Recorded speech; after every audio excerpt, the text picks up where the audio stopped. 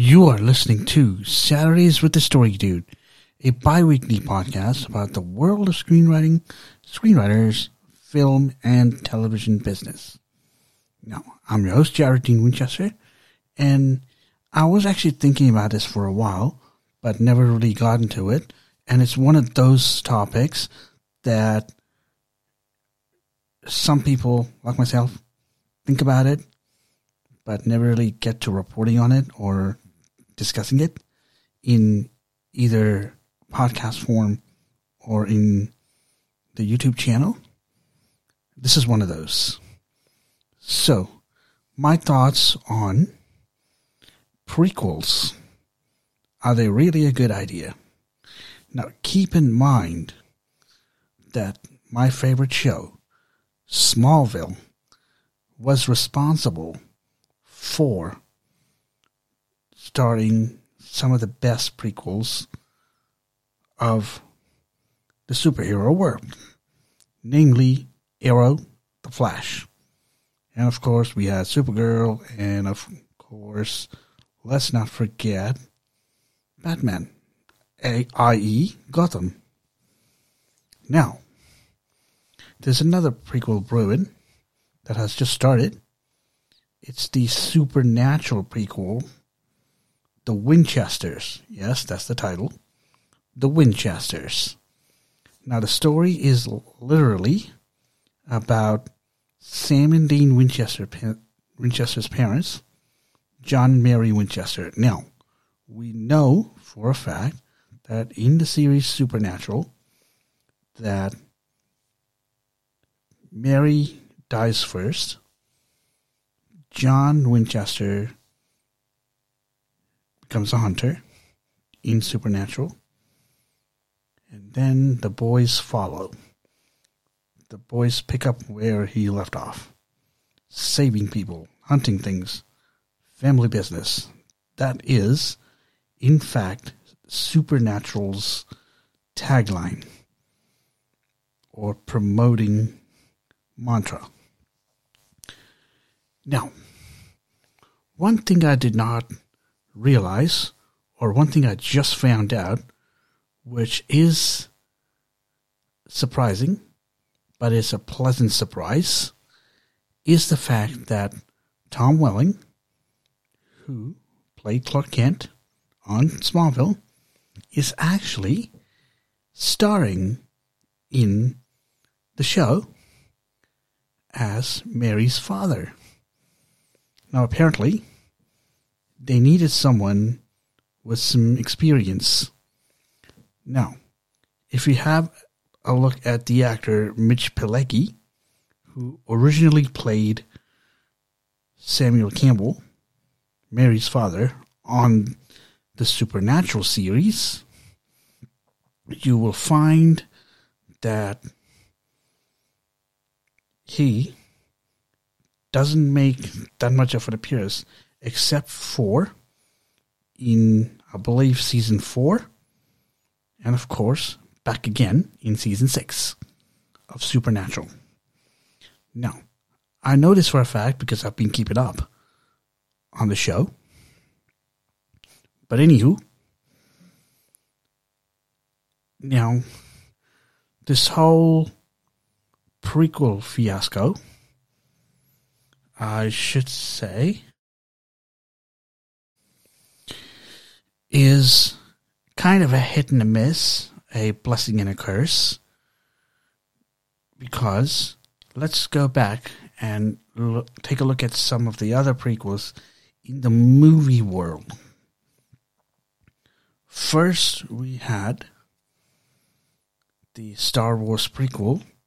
Now, this is the prequel where Anakin Skywalker story and journey into becoming Darth Vader. So that's the prequel. You have also Fantastic Beasts, which is a Harry Potter prequel. And we also have The Hobbit, which was another Lord of the Rings prequel. Now we're having another prequel, which is a TV show called The Rings of Power, exclusive to Amazon Prime, which is like a prequel to Lord of the Rings, showing up or popping up right, left, and center. Now, the reason behind this is unknown to me, but if I had to take a guess, it all boils down to producers wanting to roll the dough in. Rake some dough in, as in make money. Now, understandably, when you are in a business where you invest millions upon billions upon billions of dollars, you certainly, as an investor, need to expect at least a 30% or more return on that investment after you break even in sales for that movie or TV show. And I have to say it's really competitive. But that is no excuse for employers or studio executives to say to an applicant that they're rejecting their application because they received too many. That, again, is another discussion. It's a discussion for another day. But let's focus on prequels. Now, whether or not a prequel like The Winchesters will be a success, I don't know. But given the fact that Peter Jackson's prequel, The Hobbit, was kind of a success, or was a success, and of course we have Fantastic Beasts, which was also a success, which created a world of its own before Harry Potter. We can take cues from there, but that does not mean every prequel is going to be a success. And my explanation is the writers, the showrunners, who dictate what kind of material goes in or what kind of elements go in. We also have the idiot critics. Yes, I'm calling them idiots because they believe they are gods in the filmmaking business. They can live in their own ignorant world, but these critics think they can just rule the filmmaking world and dictate what creative practitioners, showrunners, or filmmakers get to put in their content. I mean, who's creating the content here? Is it the critics or is it the content creators? Obvious choice would be the content creators. So, there's a little bit of thing there. Now, whether or not you should engage in a prequel will be the subject of the next segment. So, stay tuned.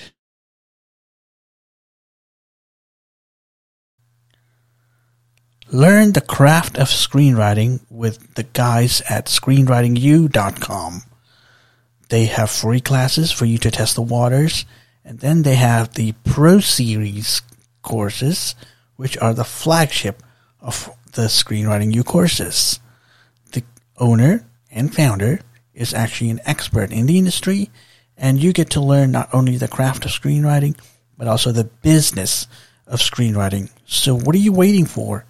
Inquire today at screenwritingu.com. That's screenwritingu with a capital U.com. This podcast is brought to you by Spring Wales Productions, where your journey begins. Welcome back. So before the break, I was talking to you about prequels. I listed a few of them, and I pointed out that a few of those, the ones that I pointed out, were a success.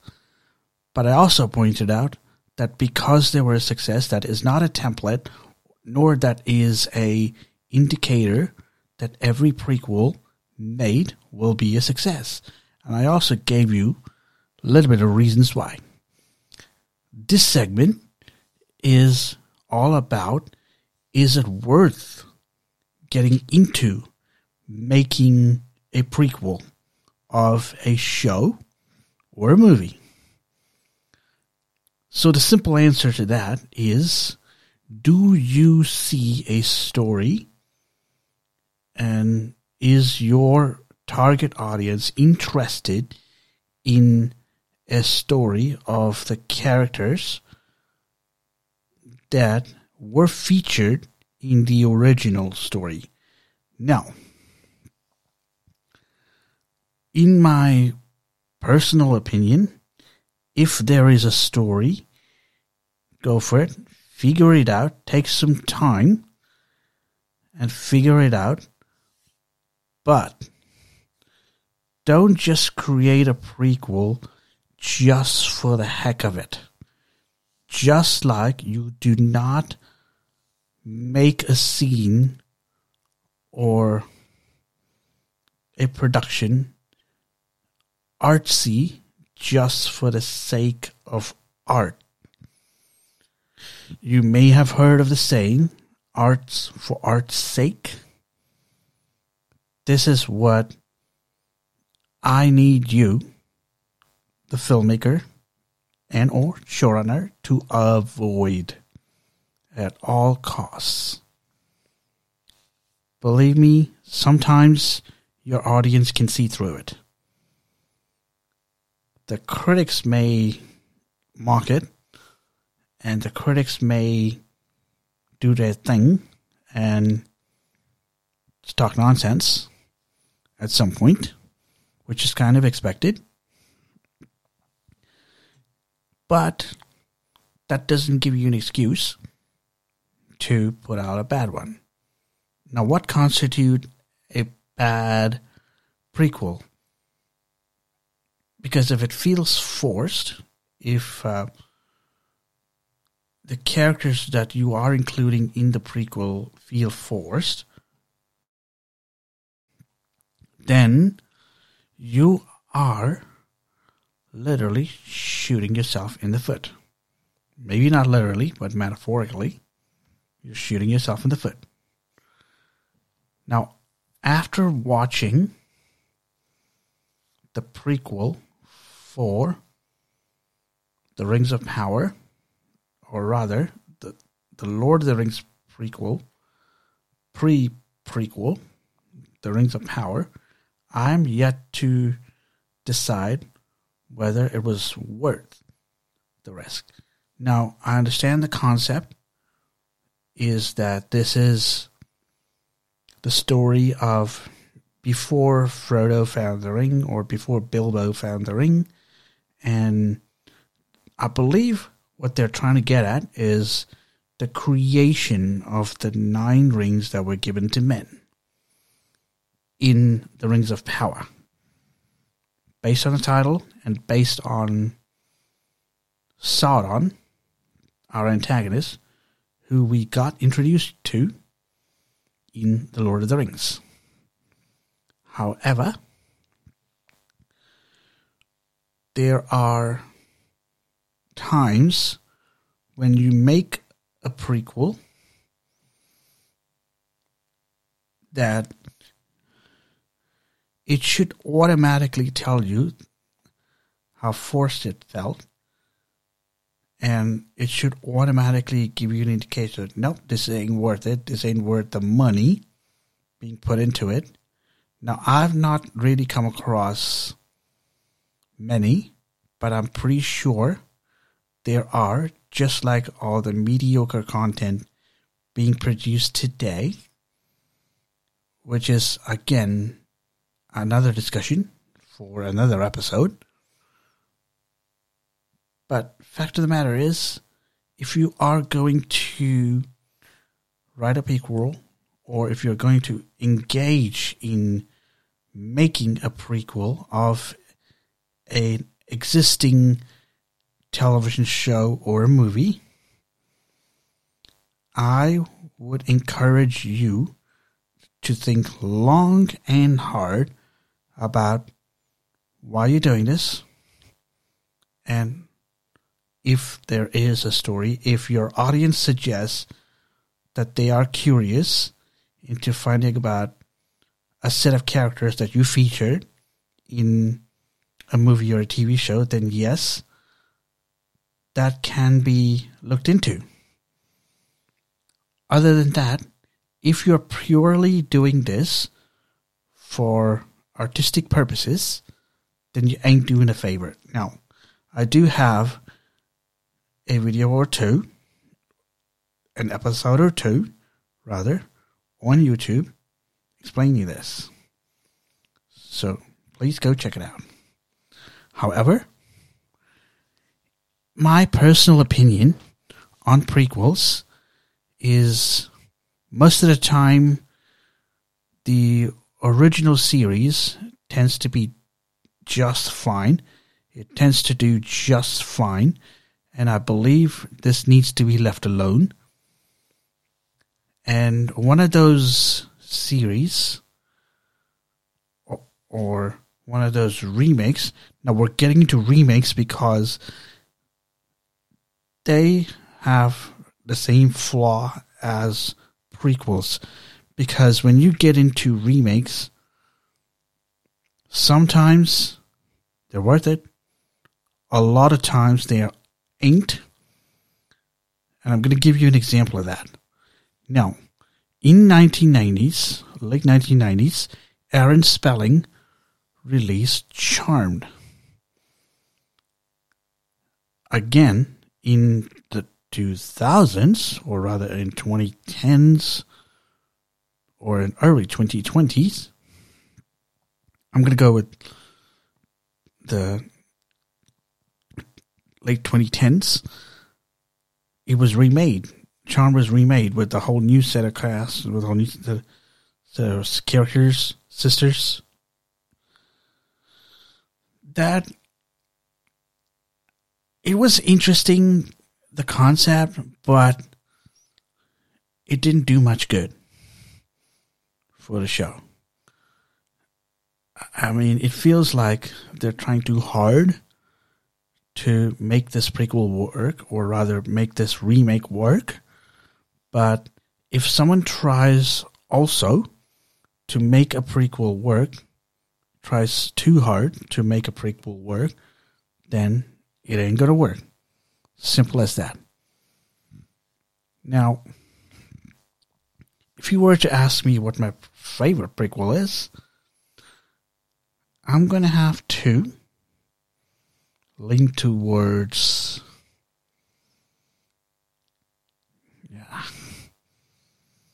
it's a little difficult decision, but I'm going to have to go with Fantastic Beasts. I'll be quite honest, because the world was kept consistent with some new elements thrown in, new characters thrown in. The world was kept pretty consistent. However, now that we are talking about prequels and remakes, the better the creative practitioner or the showrunner understands the direction that they're going in, why they're doing with it, when they understand the purpose of putting out a prequel like this, then it's got to be worth their time and investment. Which brings me to reiterate that you need to be making back money on your investment. Investors want to make money back on their investment plus 30%. So, if this is done carefully and strategically, it may work. And that goes for both prequels and remakes. If that is done strategically, it may work. But if it's done recklessly, it won't. Now, if you disagree with me on this one, let me know. And I shall look into it. So, those are my preliminary thoughts on prequels and remakes. So with that being said, this is Jared Dean Winchester, also known as the Story Dude. Thank you for listening to this episode. And until I hear from you again or talk to you again, don't forget to turn that page